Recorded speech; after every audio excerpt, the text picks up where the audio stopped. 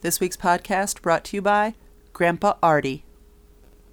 This week the kids were on school vacation and our youngest slept over at a friend's house, and she texted me that night that they were going through, they were designing a bedroom, and they were looking at ideas on some home site, furniture site. And she said, Dad, you know how Uncle Tom's band is Tom, Dick, and Harry? Well, this kid's bedroom we were looking at had 3 monogrammed blankets, and the names on them were Tom, Dick, and Larry, which I thought would make a great tribute band to Tom, Dick, and Harry.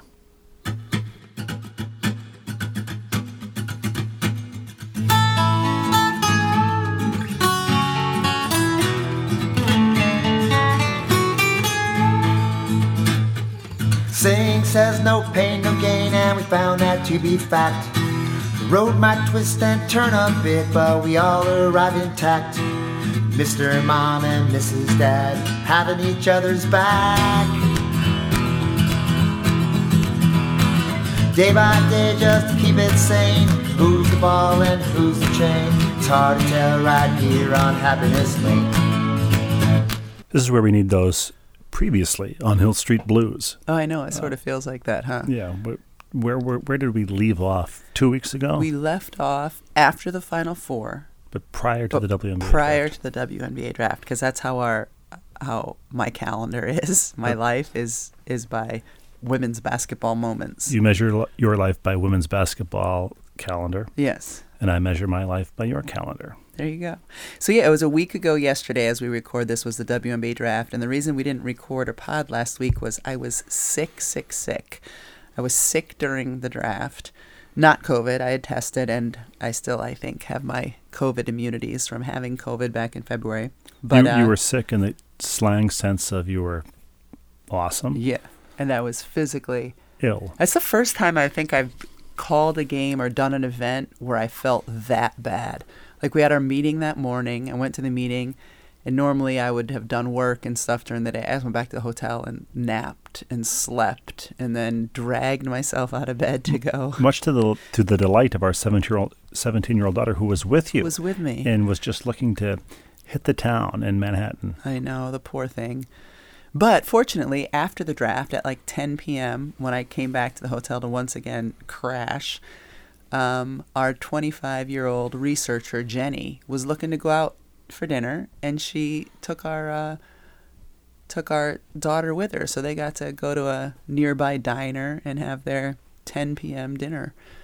Not only that, but she also dined the previous evening at Mr. Chow. Yeah, it was Holly Rowe made that reservation. Holly said, Holly was taking her son to dinner at Mr. Chow, which was not too far from where we were staying because the draft was at Spring Studios in Tribeca, which is, I guess, where they do a lot of fashion shows during Fashion Week. And so we had this early reservation. It was like 6 o'clock or something. The restaurant only had a handful of people in it. We're sitting there and we're eating dinner. And like an hour into dinner, Holly's son said, don't turn and look now, but is that Billy Crystal over in the table over there? So each of us individually, meaning me and our oldest daughter, turned and looked, and indeed, he's a pretty has an unmistakable look. Billy Crystal was over in the corner having dinner. He's 74 years old, so naturally your group, and he would be dining at 6 p.m. Right, exactly. And of course, our daughter was most excited because he's the grandpa she said, he's in one of my favorite movies ever. Parental Guidance. And Holly's son said, I don't know that movie. And he's 26. He knows movies. He was in a movie recently, actually, as an actor. And but I think he was right at the age where he would have been too old, but yet not quite old enough in his second life as a parent to watch Parental Guidance. I saw Billy Crystal I did a story 1,000 years ago on the Los Angeles Clippers having another season of total futility. I think they started the season 0 and some large number of losses. Mm-hmm. Bill Fitch was the coach. That's how long ago it was. And Sports Illustrated, in its benevolence, thought it would be fun to have me spend a week with this team that couldn't win, and obviously didn't want to talk about that.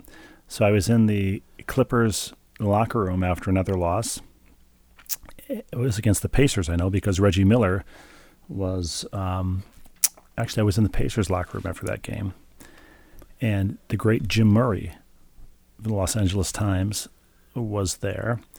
Reggie Miller, of course, from California, and having played at UCLA, was of interest to the Los Angeles market media, but Billy Crystal was also in the Pacers locker room to pay his respects. So being the most famous Clippers fan, Billy Crystal, I asked him why he sat courtside at Clippers games when the great Lakers were in the same town, and he said, "I don't know." And then when I pressed him further, Was he friendly? he was friendly. And when I pressed him further, he also had a very large bodyguard with him. Really? Yes, yeah, very large bodyguard in the locker room, which I thought was unusual, but whatever. And I wouldn't have approached him at his seat or anything like that, but he was in the locker room, as open to the media. All of the players are being, interviewed, so I treated him as an athlete in that situation. And I said, my response was, "You don't know?" And his response to my response was, "I don't want to talk about it." And I quoted him as saying, "I don't know, and I don't want to talk about it," which seemed appropriate, and logical for a Clippers fan. But of course, he's a Yankees fan too, so it's not like he's not also a front runner, but he's from New York. That makes me wonder, though, like, is he not, maybe there's some great story there. Maybe the Lakers wouldn't give him good seats, and so he was turned off to the Lakers. Or maybe he had a bad experience with the Lakers, and that's why he was a Clippers fan. Is he still a Clippers fan? Yeah, I'm sure he talked about it elsewhere and has talked about it many times. He just didn't didn't feel care like about talking about to it you. with me. But anyway, when our daughter texted me that she was at Mr. Chow's with Billy Crystal, all I could think of, and there's probably two people in the viewing audience who are thinking of the same thing, was the song "Glamour Profession" by Steely Dan off the great Gaucho album. Understand that Mr. Chow's is a small chain. There's a couple in Manhattan, but the most famous one is in Beverly Hills. Jive Miguel, he's in from Bogota. Meet me at midnight at Mr. Chow's. This is a Steely Dan song? Yes. Szechuan dumplings after the deal has been done. I'm the one. First of all, I think we got Szechuan dumplings, and they were amazing. Second of all, I wonder if Denny has the ability, wherever he is in the country, if it's L.A. or California or New Jersey, to add a little bit of the... Well, I mean, it's one of the great songs off of one of the great albums of all time. Steely Dan, Asia, and Gaucho back to back is some powerful... it's like the prime of Ted Williams' career or something. So 1977. But when we got these texts that you were in New York with, and once again, people tuning in for a breakdown of the WNBA draft, or instead getting a breakdown of Szechuan dumplings. A recap of the Final Four, which I don't even think we did that. Around. Did we do that? I think. Anyway, they're going to get Steely Dan lyrics and Szechuan dumplings, exactly. But anyway, our youngest, when she got the text that you were at Mr. Chow's with Billy Crystal, said, and she's watched Parental Guidance 20 times. Grandpa Artie. Great movie. But only knows Billy Crystal as Grandpa Artie from Parental Guidance. She Right. said, although I did say he was also Mike Wazowski from Monsters, Inc. Right. She said, "Did you get a picture?" No, we didn't get a picture. She didn't get a picture. Why wouldn't she take a picture? I said, it's not polite to take a picture of anybody when they're eating, much less a stranger. This person is still a stranger, even though you know who he is, eating in a restaurant. So a good lesson. Great lesson. Anyone ever take a picture of you in a restaurant while you're eating? I don't mean covertly, because the covert selfie. Yeah. No, happens. sometimes I've looked, and I don't know if it happens probably more in airports than restaurants, especially since we haven't really been to a restaurant very much in the last couple of years. Well, you and I haven't, but Right. you are On in occasion, restaurants yeah. frequently. Sometimes you'll see somebody like taking a picture that you think, I think they're getting a picture of me with their phone. But And you've covertly taken pictures of people on airplanes who That is true, are actually. barefoot or Yeah. in some other inappropriate mode of behavior. yes, that is true. WNBA Draft is such a fun event to work. I've said this before, just because, all these kids, they're like, these dreams are coming true for them. But I was laughing because the WNBA has their orange carpet set up. Any big events, All-Star Game, draft, whatever, that's where the photographers and people line up as the athletes come in and they pose on the orange carpet. And we got there early and walked past the orange carpet. And I was saying to LaChina Robinson, who I was working the draft with, I said, I would have hated that, when I was still playing. How they have the tunnel fits now, where players come in and pose in their outfits and stuff. Come into the arena. Come into the arena, yeah, before a game, or going to these events, posing on the orange carpet. I don't like it now. Fortunately, nobody wants my picture now. But in those days, I just would have hated it. It was not an area where I was comfortable. And so during the draft, there are times where we would roll in pictures or video of some of the players as they came in. And there's one particular player, and LaChina was like, "Oh, bless her soul," or something. I said, "What do you mean?" She's like, "She looks like Rebecca Lobo on a red carpet, in the late 90s. I said, "Oh, completely uncomfortable." She said, "Oh, yeah, completely uncomfortable." But some of the players were gobbling it up, loving it, posing and doing all their twists and turns to get the right camera angle and the right angle of their jewelry or their fit or whatever it may be. And it's fun to see. I do love looking at all of those pictures and seeing different players' style, whether it's NBA players or WNBA. There's a Instagram account, League Fits, and it's all NBA or WNBA players in their tunnel fits or in whatever their outfits might be. That it's kind of fun to see. Why weren't you comfortable on the red carpet? Because I imagine, and she probably was on a few of them with you, your mother must have been... Because she would do a thing where she would... Well, she took a modeling class when she was in high school or college. Yeah, so I don't know that... She had the whole walk down. But not only that, when she would try on clothes, in a changing room or in front of a full-length mirror, what would she do? Put the hands in her pockets, and she'd turn and look over her shoulder, and she would always do this clicking sound that drove my sister and me nuts. She would go as she's looking at herself in the mirror. And consciously, just to drive you nuts? No, it was just, I don't think she did it, or at least originally, I don't think she did it intentionally to drive us nuts. It was just something she did, and it's kind of funny. I think we've talked about this before, how one of our daughters does that. When she tries clothes on, she makes that sound, and it's not something she's learned. She hasn't heard us tell this story. It's her natural inclination. If she's trying something on and wants to show us, look at these new pants I got or something, she'll try them on, and she'll put her hands in her pockets and go... I don't know exactly what it means. And by the same token... Our son doesn't try things on. No. And in fact, when you asked, you need new clothes, you don't have anything that fits. Let's go get you some new. Do you want me to take you clothes shopping, or do you want Dad to take you clothes shopping? Because he wears a uniform to school. When he's not in school, he's almost exclusively in sweats or shorts or athletic wear. Shorts. Yeah. No matter the weather. True. Do you want me to take you shopping, or do you want your father to take you shopping? And his response, can you just go on your own, do it on your own? And get whatever. And then basically, I'll wear it. But this reached its apotheosis recently. Unbelievable. We took him to the eye doctor.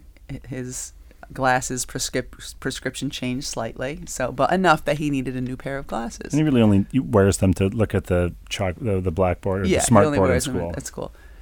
I said, all right, and his younger sister needed her first pair of glasses. I said, all right, we're going to go over April break. We're going to go today to get glasses.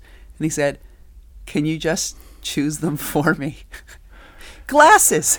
I said, no, you have to. No, you have to put them on your face, because your face doesn't look like my face, and you're a boy and I'm a mom. No, I can't choose your glasses for you. He was so mad too. So I went with him yesterday.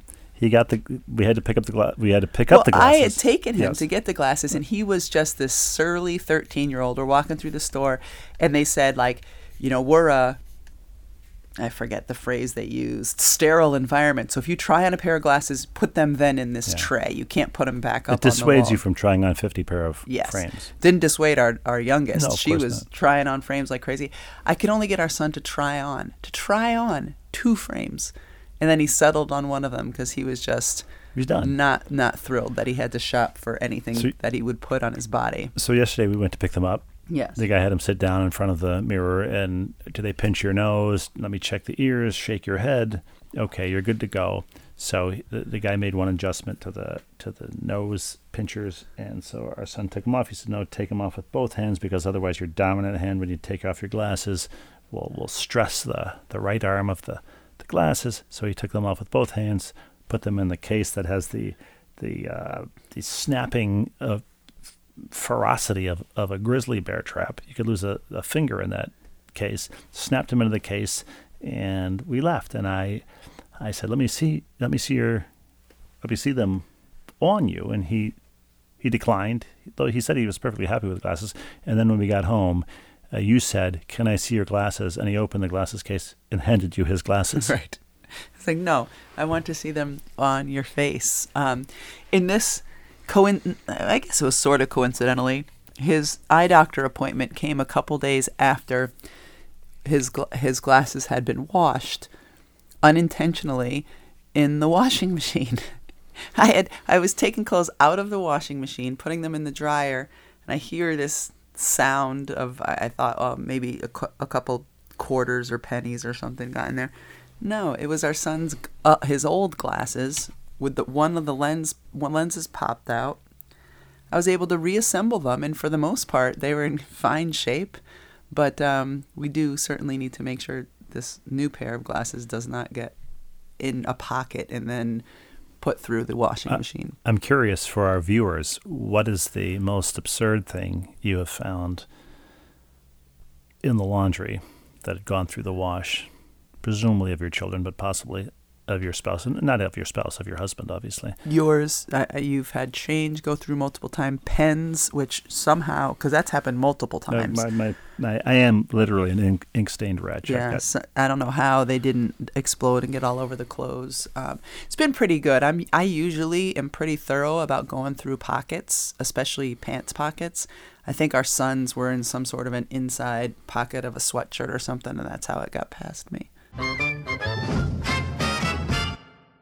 I mentioned his glasses came in a case with the ferocity of a grizzly bear trap, and it makes me think of the squirrel trap that your dad had set. And we hadn't seen him. We saw him on Easter Sunday, and you asked him for an update, didn't you, on we both did. Squirrel situation? Yeah.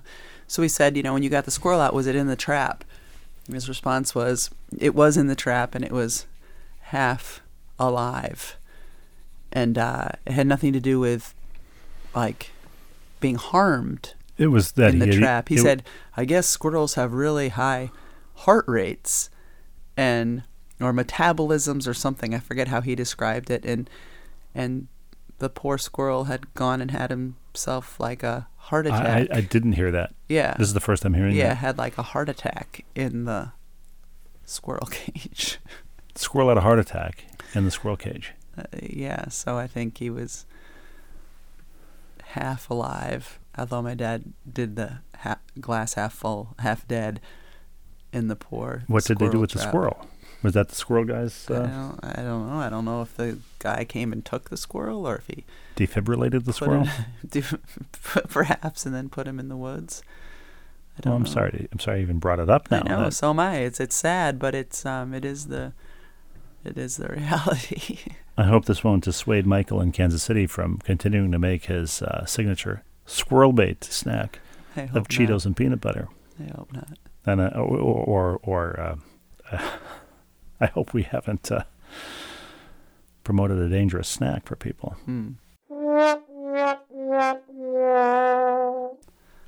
Well, I don't know how to segue out of that sad squirrel tale. It's awful. Sad thing. But before we get to viewer mail, we've had an unusual influx of snail mail. We have. Without a corresponding outflux of snail mail. I have to create an outflux of swag, and we've had some requests to send things out. I will send those out this week. But it's not that we've had an influx. It's that we went to the P.O. box and picked up our mail from last 5 or 6 weeks. Yeah, we sell them, usually full of invitations to kids' birthday parties that we've long since missed because The P.O. box is the address on like school home address lists and things like that. Yeah.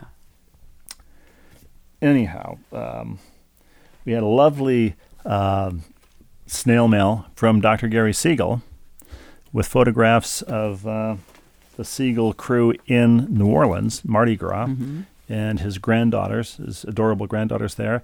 And those photographs are now on our fridge. They are. Which you, maybe 3 weeks ago, our fridge was pretty full of kids' artwork, pictures, stuff that didn't need to be on there. Anytime I needed to get a pickle, there was an avalanche of stuff that photos fell and off magnets. the fridge. And it was getting irritating. So about 3 weeks ago, you took almost everything off the fridge. And now, so the picture now of Dr. Siegel and his family is one of a very limited number of things that are on the fridge. And I said I should take a picture of our fridge and send it to Dr. Siegel. And our 11-year-old said, quite spot on, I think. And then he could put that picture on his fridge. Yeah, I think it's a great idea. So we have pictures of the Siegel family on our fridge. We send a picture of those pictures to him. He puts it on his fridge, presumably then takes a picture of those and sends it back, and we put that on our fridge. Yeah, sounds perfect to me. So thank you, Dr. Siegel, for the lovely snail mail and photos that are on our fridge. Then you mentioned at the Final Four getting a bag of gummy fish, right? Swedish fish. Swedish fish, the Swedish assorted fish. flavors. Yeah, the ultimate Minnesota snack. Yes. Combining Swedes and fish, right? Exactly. And I'm not sure we mentioned who it was from, but we found in the bag a ticket stub. Completely in the bag, not half in the bag. I think both the Swedish fish were in the bag, and the author of this note was probably in the bag when she wrote it. Could have been. Half in the bag. But it says, from Kathy, your resident behavioral health nurse. So thank you, Kathy, with a K. Thank you, Kathy. Right? Yeah. And the kids and all of us have been enjoying the Swedish fish ever since. And then, as if that weren't enough, Rebecca, as if that weren't enough, at the P.O. box was a lovely card from the PNW, the Pacific Northwest. And it's from our resident knitter, signed our resident knitter. It's from Denise and Chris, both spelled the standard way.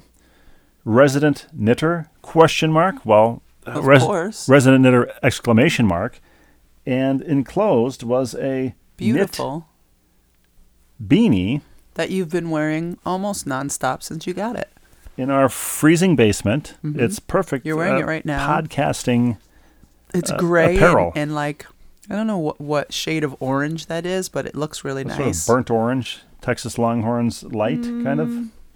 Kind of. But anyway, it has a patch sewn to the front, leather patch that says "Made with Love" by Denise. Yeah, it's beautiful. It's a beautiful hat, and you've been wearing it a lot since you got it. So anyway, look, we have actual cards and letters here on the TV tray where I usually read the viewer mail. Yeah. So that's some viewer mail. Should we get to the rest of the viewer mail? Let's get to the rest of viewer mail. Bait that hook, throw our lure, reel us in with your viewer mail.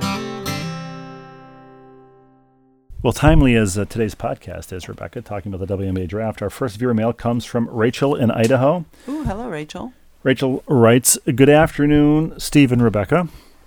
It is WNBA draft day, and I am excited to see where players end up and how the draft plays out. Rebecca, were there any players you were surprised didn't get drafted? Any surprises with where players went in the draft?"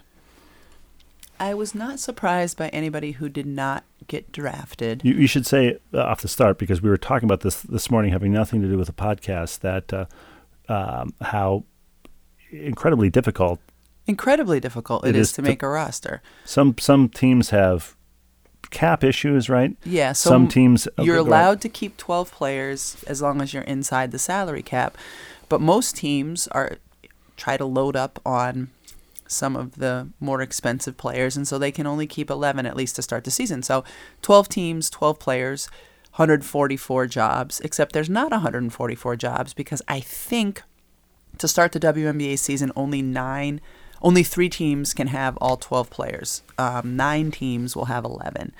So it's really, really hard to make a team. So, for example, the Minnesota Lynx had a pick in the first round that they can't afford the salary for a first-round pick. I think it might be $70,000 if you're going the first round, or $67,000 or something like that.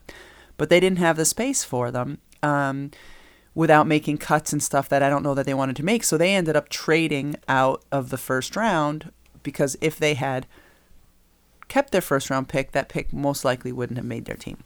So it's just really, really hard to make a team. By contrast, there are 30 NBA teams. It's ridiculously, unbelievably hard to make an NBA team, obviously. It goes without saying. Well, we showed a graphic. There are 30 teams, and I think there are are 15 players rostered on each team. Yeah, and then you have practice players. You have a whole G League. Yeah. The WNBA doesn't have that. So at some point, we would like to see the WNBA do what they did in the early years of the league, and that's have a couple of practice players. The first year of the league, we had a practice player. She only made $5,000. $5,000 the entire summer. She was given a place to stay, but I mean, that's not very much money to be living in New York City and just practicing keep her on a cot on the court. Yeah, right. And so anyway, Kristen Williams went in the second round to Washington, but the great thing for her is Washington can afford to keep their first and second round pick. So a lot of it is not necessarily the round you go in, or you might be more of a value in the second round because a team can afford your salary, but where it's slotted in the second round. But if you've gone in the first round, you make more money and the team can't afford you. So this doesn't really answer her question, but it answers the question. Are there any players you were surprised weren't drafted? Because one of our kids asked if it's so hard, for some of these teams that don't have roster space and have a low draft pick, why do they even draft a player? You have to. Exactly. Yeah, you have to. And so sometimes teams are looking for what they'll call a deferral pick. So like a player could have more value if she got hurt at the end of the season and can't play this year. Because you get her, you hold her rights, then maybe next year, you can't afford her this year, but maybe next year you get her in your training camp and she becomes a steal. Or they'll draft a player from overseas who's 19 years old who doesn't plan to come to the WNBA for a couple of years, which is perfect for that team. They'll wait for that player to develop, and then they don't have room this year, so they don't have to worry about paying that player. So when I say the WNBA draft is one of my favorite events, it is. But at the same time, it's one of the events that can make me feel a little bit sad too, because I don't know that the players understand when they declare for the draft, especially now because you could have that extra year because of COVID. I don't know if the players understand that you could be a really good player. You could be drafted in the first round or early second round and get cut. And wasn't somebody cut today, did you say, by Las Vegas? Oh, yeah. She wasn't a draftee, but yeah, Kalani Brown, the 6'7" player who played at Baylor a few years ago. She was a first-round pick for L.A. a couple of years ago. I think she was the 7th or 8th pick overall. And her first year she played, and since then she's gotten traded or gone to training camps and not stuck to a roster. So it's just really, really hard to make a team. So you feel bad for these players because I don't know how many of them understand the challenge of making a WNBA roster. I just don't know if they understand the economics of it and all of that. Professional sports, by definition, roster average ages stay the same. Everybody's 24 years old, but every individual gets older. So you're constantly being either replaced potentially or challenged by a younger player. And how that is in the WNBA, you're slotted into a certain salary your first couple of years, and then after that, you're a veteran and you command the veteran minimum. And because of the tight salary cap and the hard salary cap, you may be better than a rookie who was drafted in the second round, but because you cost $7,000 or $8,000 more than they do, you're going to get cut. That's true in the workplace generally. I don't know, though. There's not a hard salary cap in the workplace. I'm just saying it has been a trend in the workforce to replace older, sure, but not like older, not meaning 4 or 5 years older, Right. you know. But yeah, so it's a situation that hopefully will get addressed in the next collective bargaining agreement. You know, of course, it would be great to have expansion and add a team or two, but I think the short-term solution could be to have an expanded roster that allows you to have 2 practice players, because throughout the course of a season, players get hurt. Last year, we did a game on ESPN where in the open of the game, we showed the layup lines of the Washington Mystics because they had 6 healthy players. 6. They went into a game with 6 healthy players, and we had to show layup lines because it looked so absurd. It looked like a youth basketball warm-up. We've got to make sure we don't, you know, and teams will have players get hurt throughout the year, and the expanded roster with the roster spots for practice players may be the way to go. That idea, by the way, is not mine. It's one I've heard from coaches and general managers throughout the WNBA, and I think it's the best solution that I've heard, at least, to the problem of the rosters. One question about the WNBA draft, and Rebecca begins speaking in tongues. I know. I'm sorry. No, not at all. Interesting. It is interesting, though. But Rachel has more on her mind. A few notes. A, the dogs that most mushers use for dog sledding are Alaskan Huskies rather than the Siberian Huskies most people are used to seeing. We talked about Iditarod, I think, we talked about dog sledding in general. Alaskan Huskies are smaller and quicker. They're raised for speed rather than the power of the Siberian Husky. What is the Yukon Husky, Rebecca? I think a Siberian. Jonathan the Husky? I think so, yeah. Okay. Well, I mean, considering that it's a fuzzy costume created in a workshop. Oh, I thought you meant the actual the dog. actual Husky, yeah. No, Jonathan the Husky. Yeah. We follow him on Instagram. That's true. 2, notice A and 2. I have enjoyed Steve's reading of the letter. I have enjoyed Steve's reading of the letter from Michael and Higashi Kitazawa, and there's some kanji characters that I don't recognize, but that Rachel clearly knows her stuff. Last week, I lived in Japan for almost 2 years, and I'm also a sumo fan. For those in the States that want to keep up on the sport, NHK World does a highlight show for each day of the 2-week tourney. So this is great. We're getting sumo updates from NHK and Formula One updates from Dr. Siegel. We have a rugby correspondent I know. We're kind of creating an international sports consortium. Consortium. Yeah, I like that word. I'm not sure if what that even means, but I love it. It's like OPEC. What is OPEC? Is the oil producing something consortium, countries? Right? Oh, it's consortium. Cabal? I don't know. Can't remember what the C stands for. Isn't cabal with a K? Cabal is with a C. Oh. I don't think they would call themselves a cabal because that has kind of sinister criminal, right. I think, right. overtones. Sidebar, most of Steve's pronunciation was pretty good. Well, there you go. Thank you, Rachel. Roman numeral lowercase 3. Is there any interest in the NBA playoffs in the Russian household? I have to say that each year my interest lessens, says Rachel. Yeah, actually quite a bit of interest in the Celtics-Nets series in particular, which was a phenomenal game on Easter Sunday. We watched that at your brother's house.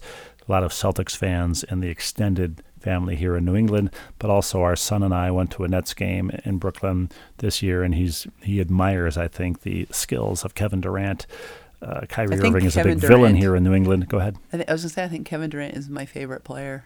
You love his passing. You always comment on his... He's this 7-footer who can see everything, and he delivers the basketball to his teammates right when they're open. He's a great hockey assist guy. Like, he gets doubled passes, and then that guy passes, and it leads to easy buckets. He doesn't seem like a selfish player to me. He seems like he just wants to go out and win and does everything he can to just win. And it just, I marvel at this 7-foot skinny dude who often is their point guard. He's handling the ball as he's bringing it up the floor. And I just love that when he could shoot, he often doesn't, and he passes instead because somebody else is open. You don't see that a ton in the NBA.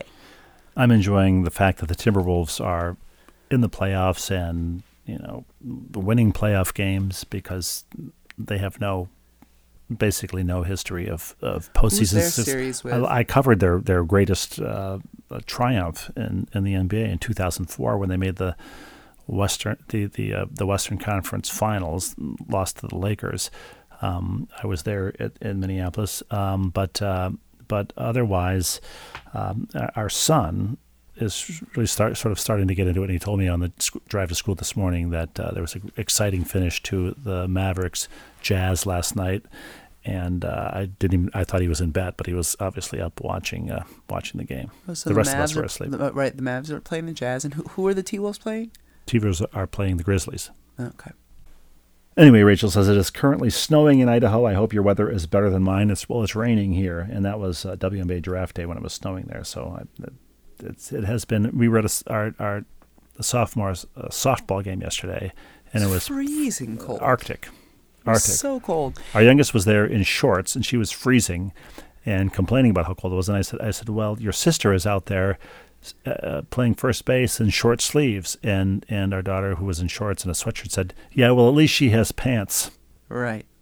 And like the weather app said 50 and mild. It wasn't 50 and it wasn't mild. It was, the wind was blowing, the sun was not out. It was just shrill. But how is the weather app supposed to know what the conditions are at this particular softball field? I don't know. I don't think the weather app knows much of anything, really. Yeah. I mean, it's usually pretty good if you look at it. It gives you the temperature, the accurate temperature at least. This time it was way, way off. I usually like to step outside, and even that isn't accurate because the front of our house is 90 degrees and the back is 20 if degrees the sun's warmer out, than it. Yeah. Which reminds me, this morning our youngest came down to the kitchen. I didn't know she had come down to the kitchen. I had my back to her, and she didn't say good morning. She didn't say hello. She said, Alexa, what is the weather in our town in Connecticut? And I turned to say good morning, and our daughter shushed me because she couldn't hear what the robot was saying to her about the weather. You got shushed for Alexa. I did. Yeah. Dear Rebecca and Steve, enjoyed the WNBA draft show tonight. Looking forward to the upcoming season. This is, by the way, from Mark in Texas. The umpire of yesterday's softball game, who referees a lot of the kids' basketball games as well, and God bless him. A shortage of umpires and a shortage of referees. He's doing both. Probably not hearing a lot of praise from parents and coaches, but he does a great job. He told you yesterday that he was watching the Final Four, right? What did he say? Oh, well, this is a guy who I see throughout the winter because he's officiates a bunch of our other kids' games. Really good guy, always chatting with him. He said to me, he was talking to me about the Final Four, and he said, I'm sorry, but I had to turn away and listen to Sue and Diana. He said, I started listening to you, and then I heard that they had a game. I'm sure he heard by the promo that they had us do, like, go listen or watch anywhere but here.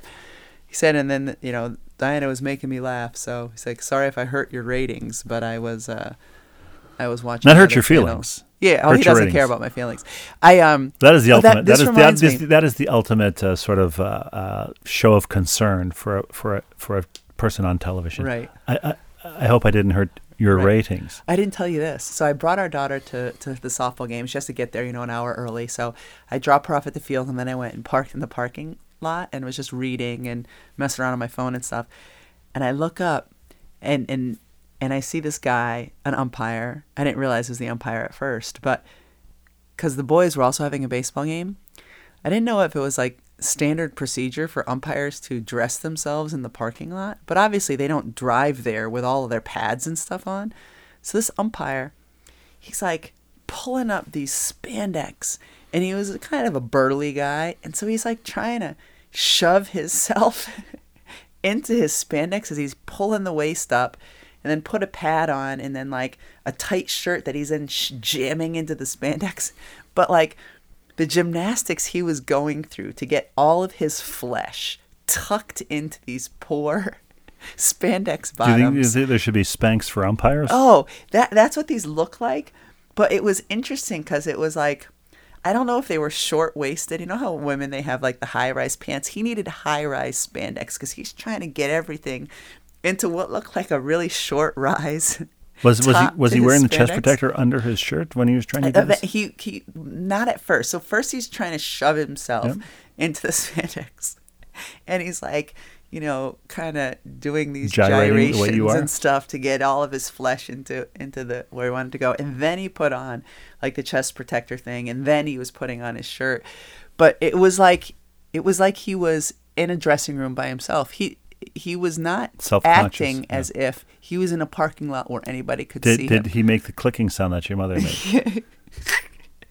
I don't know. But then pulling up next to him was another guy. So once this guy got himself all into his clothing, all of a sudden, and like I was trying not to look, I would glance up but look down because I didn't want to see it and I didn't want to get caught seeing it. Another guy who had a little bit less to mush into his spandex started getting dressed too. But I was just like, this is unbelievable. Can we give these guys a tent like they have in college football? Give them something that gives them some privacy as they finagle their way into their clothing. And then after the game, the second umpire just unzips one thing on the back of the first umpire, and he explodes like a self-inflating raft when a pin has been pulled. Exactly. That's what it should be. It was really a sight to behold.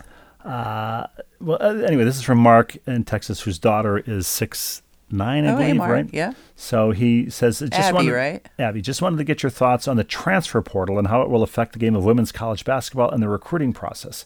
The last time I checked, there are over 1,100 players in the transfer portal. That's about 25% of D1 women's basketball players. That seems like an awful lot of players on the move. Is that right? Yeah, that's right. Holy smokes. Holy smokes is right. I know, it's crazy. Because now you can transfer once without having to sit out a year. It used to be if you transferred, you would sit out a year.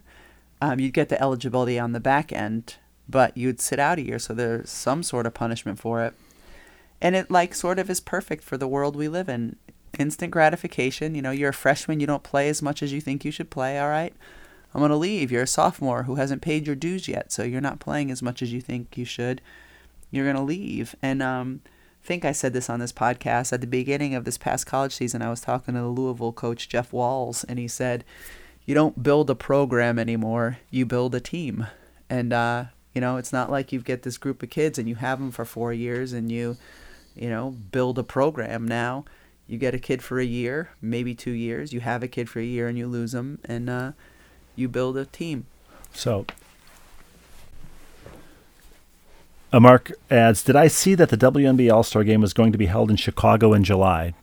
I have seen that, but it has not been announced officially. I've only seen it same places he has, I'm sure, on Twitter. So unofficially. We'll be in Chicago for an AAU tournament at that time, so we may be able to make the game. That would be nice. But here's the update that we're waiting for, Rebecca. Ready? Mm-hmm. By the way, yes, Abby did find shoes. Nice. As you know, it can be tough to find girls' dress shoes in bigger sizes, in this case 18 men's. But thanks to the amazing family of basketball friends, we finally found some. First, we reached out to you and you suggested Friedman's in Atlanta, but they were unable to help. Then my wife reached out to Lisa Leslie, the one and only, who was kind enough to put us in touch with Shaq's Shoemaker, who was kind enough to put us in touch with a shoemaker here in Dallas. Wow. The first prototype shoe they made her had a 4-inch heel, making her 7'1" while wearing them. Currently, there is a second pair, hopefully flats this time, under construction. Have to be careful. Can't afford any turned ankles from trying out heels this time of year during AAU season. I would like to request some swag so she can have it on display for the upcoming AAU season. You got it, Mark. Thanks for the address, and thanks for the update. Amazing. Well, I hope... Shaq's Shoemaker. I mean, that's a Netflix documentary that sure. I'm waiting to see. I hope that the All-Star Game is in Chicago, because I usually get to cover the All-Star Game. I hope that you are able to come to the All-Star Game if you're playing in an AAU tournament there, and we can say hello. It's been too long. Okay, Rebecca, and our very next viewer mail sent to ballandchainpod@gmail.com. Is that right? That's right. Is headline 6-2 in the 7th grade. Dear Ball and Chain, writes Colleen, also in Texas. Hello, Colleen. Almost as if everything is bigger in Texas. Mm-hmm. I have searched for this story, both audio and video, after the episode where finding clothes for tall women was first discussed. This was recently posted on Jeannie, pronounced Jeannie Robertson's Facebook page. I first heard it a long time ago on Laugh USA on XM Radio. Jeannie is all about finding the funny in every situation. I hope this makes your tall girls smile. And there is enclosed a YouTube clip of comedian, motivational speaker, comedian, Jeannie Robertson's routine on herself being 6'2" in the 7th grade. So find that Jeannie, Jeanne Robertson, on being 6'2" in the 7th grade. We don't have have we had anybody 6'2" in the 7th grade? Our oldest was just... our oldest was probably pretty close to that. I was talking to her the other day, and topped she said... out at 6'3", right? She said I had a bunch of years where my age was my shoe size. So like 10 as a 10-year-old, 11 as an 11-year-old, 12 as a 12-year-old, 13 as a 13-year-old, and she's now still the 13, and we think, topped out at 6'2". But yeah, that's the big difference between girls and boys, right? Like girls can sometimes reach their full height, because they go through puberty earlier. Like in 7th or 8th grade, you can be 6'2", 6'3", whereas boys tend to do some more growing once they get to high school. Well, Jeannie Robertson says in that routine that she is 6'2". She did top out at 6'2", but topped out, reached that 6'2" in the 7th grade. Yeah. And the very next viewer mail, headlined "Tall Family," is from Mary, who signs her email Mary 6 feet. So this is 6 foot Mary. Writes, "I always figured you had the tallest family, but no." And she encloses a story that I mentioned to one of our daughters this week because I saw the same story. Guinness Book's world's tallest family hails from northern Minnesota. So how tall are they? Well, I'm going to tell you. Dateline Duluth. It's official. There's a whole lot more shade. This is from WCCO in the Twin Cities, Channel 4 in the Twin Cities. It's official. There's a whole lot more shade falling over Duluth than in other parts of the world. That's because the Guinness Book of World Records' newly certified tallest family in the world lives there. Actually, they live in Esco, but trust us, the shadows are long. The Trapp, not the Von Trapp, the Trapp, Trapp family, was just given the title of world's tallest family at an average height of 6'8". So the most diminutive of the five, his mother Christine, is 6'3", okay? Okay. I love saying I'm the shortest person in the world's tallest family, she said. From there, the remaining family members are Scott Trapp, father, he's 6'8". Savannah Trapp, daughter, she's 6'8.1". Molly, daughter, 6'6". And Adam, son, 7'3". So Adam is skewing it. According to Guinness, Savannah Trapp has been recruited by UCLA to play, give you one guess, Division I basketball. Adam Trapp played basketball in high school, whereas Molly Steed played volleyball in college and was likely great at blocking. Coaches always said to us, you can't teach height. You're either tall or you're not, Steed said. So anyway, interesting. Super interesting. And tall. Yeah. Our next viewer mail is, the header is Wordle. Wordle. I just completed Wordle before we went on the air here. I think I'm the last holdout in our family. Yeah, you are. Who doesn't do the Wordle. Hi, Steve and Rebecca. A few shows ago, you mentioned that Steve and one of your daughters enjoy the daily Wordle. Well, now it's all three daughters. You and our son are the only ones who don't do it. Our son doesn't do it either? Well, he isn't on a device. If he does anything, it's on my phone. Oh, right. So he doesn't want to try on clothes. He wants you to pick out glasses, and he's blessedly not all that interested in an iPhone. Right. I do as well, writes Victorian, doing the daily Wordle, and wondered if you had tried Quordle, Quordle, same concept, but 4 words at the same time. I have not done that. We've done other variations. In fact, one night we looked at a bunch of different variations, our youngest and I, and there are Wordles, that are like 10 letters long, that are guesswork. There are geographical Wordles where you're trying to guess a country based on certain clues. There are others with even more words, but I fear if I begin playing them, I'll never start work in the morning, as I enjoy Wordle and Quordle with my morning coffee.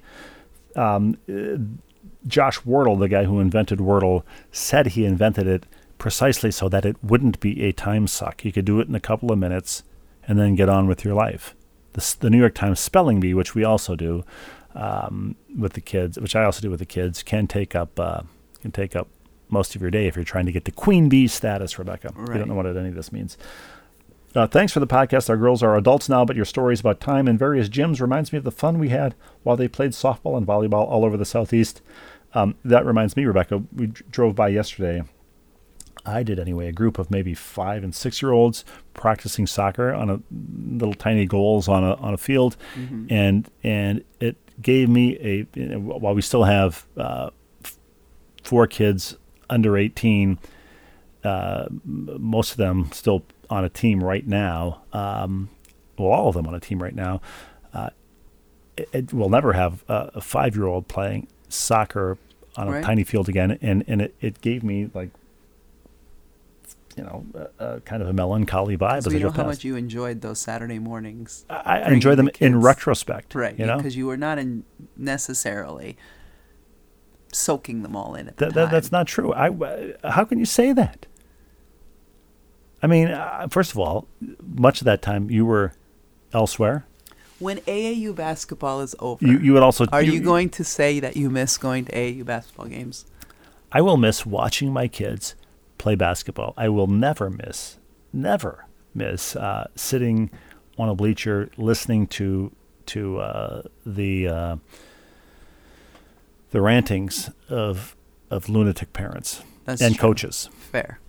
In fact, we heard quite a story over the holiday, and we won't detail it, but about a near or possibly actual fist fight outside of a children's basketball game. Catholic League children's of basketball course, game. the worst. Anyway, thank you, Victoria. That came from Victoria, a completionist from Canton, Georgia, North Metro Atlanta, probably near Dr. Siegel.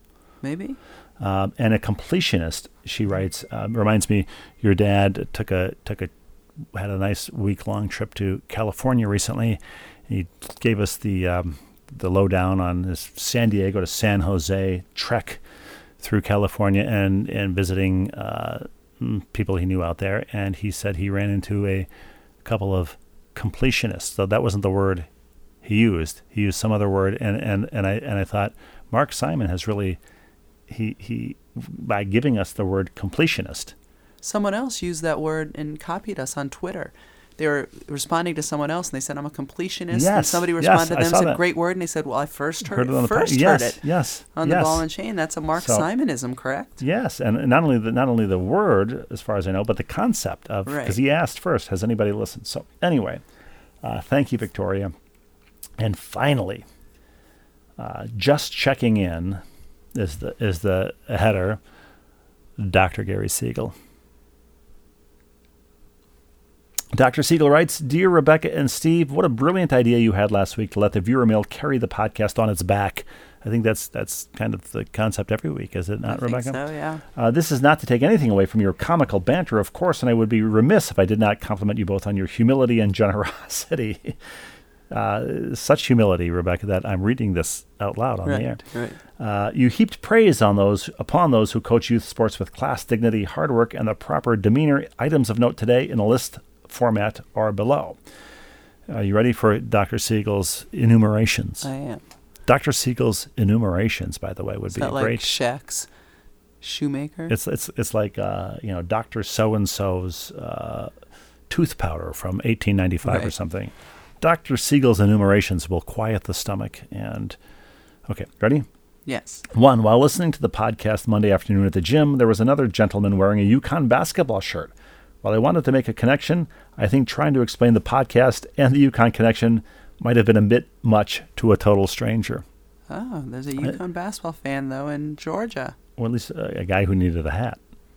I thought it was a shirt. It was a hat. Was it... a shirt. You're right. It was a shirt. You're right. That's a different thing entirely. It is. This guy needed a shirt, not a hat. 2, I continue to be enthralled by the wit, wisdom, and humor of the viewers via their notes and only aspire to be as comical. I'll keep aspiring away. Well, I think, Dr. Siegel, you set the bar. 3, the rest of the week in Austin babysitting a toddler was great, and I was successfully able to handle a, quote, dirty bomb diaper with adeptness. Nice. He disposed of a dirty bomb with adeptness. Nice. 4, downtown Austin is beautiful, and the Colorado River has been dammed such that dammed with 2 M's. Mm-hmm. Has been dammed such that the downtown area has Ladybird (Johnson Lake, Ladybird Lake) with trails for walking, biking, etc.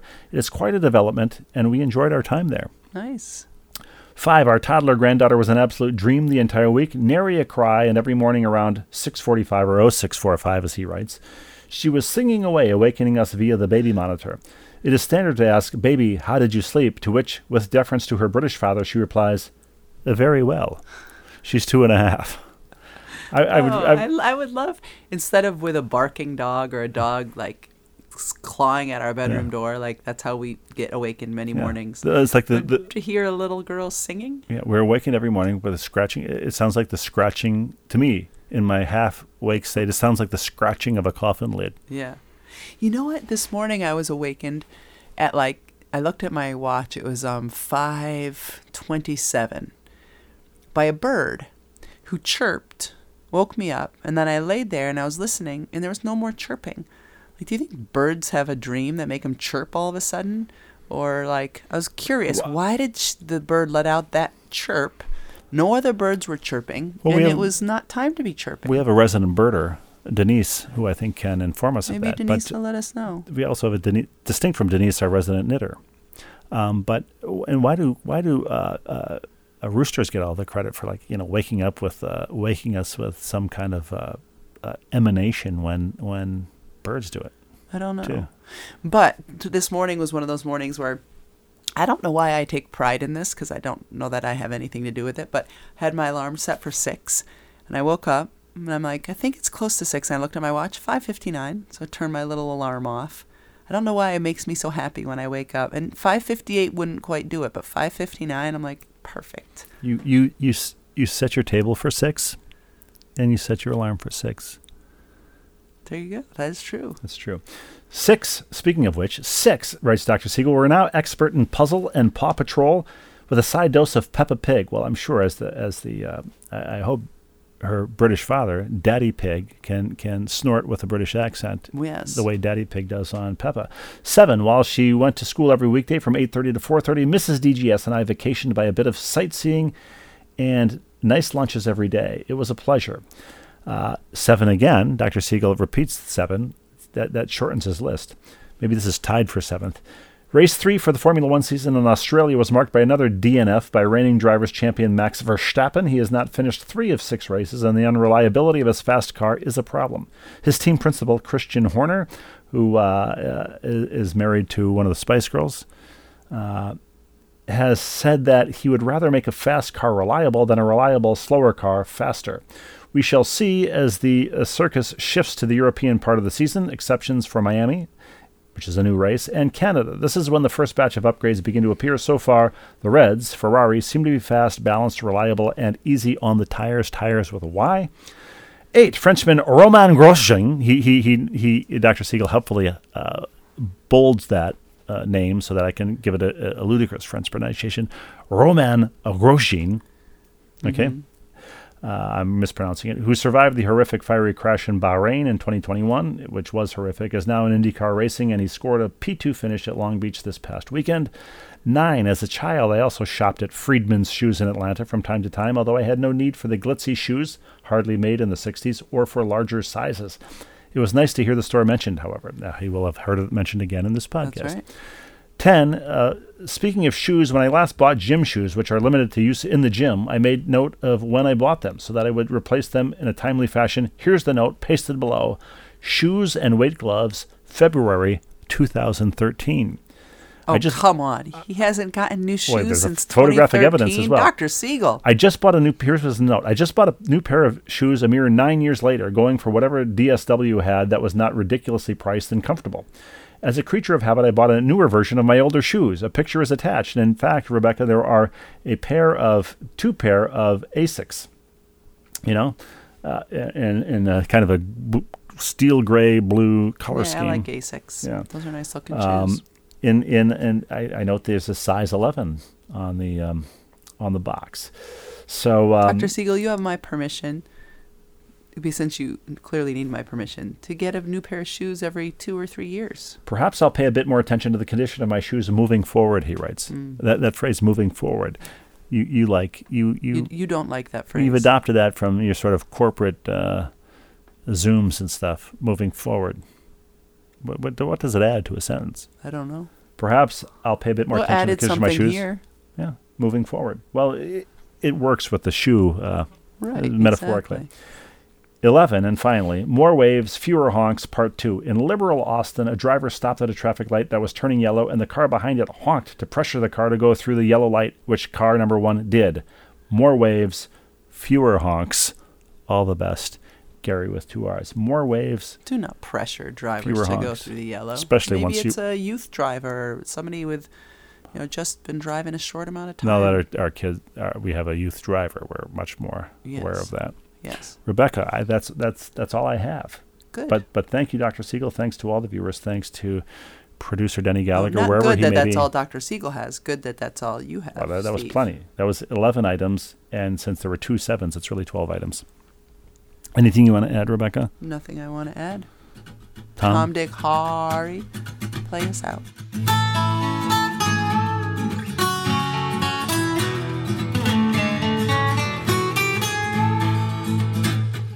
Saying says no pain, no gain, and we found that to be fact. The road might twist and turn a bit, but we all arrive intact. Mr. Mom and Mrs. Dad having each other's back. Day by day just to keep it sane. Who's the ball and who's the chain? It's hard to tell right here on Happiness Lane. 6 of us and the family pet live in this cuckoo nest. Daily grind puts sanity to a daily test. Androgynous, ambiguous, what we give for a little rest. Day by day just to keep it sane. Who's the ball and who's the chain? It's hard to tell right here on Happiness Lane. It's hard to tell right here on Happiness Lane. It's hard to tell right here on Happiness Lane.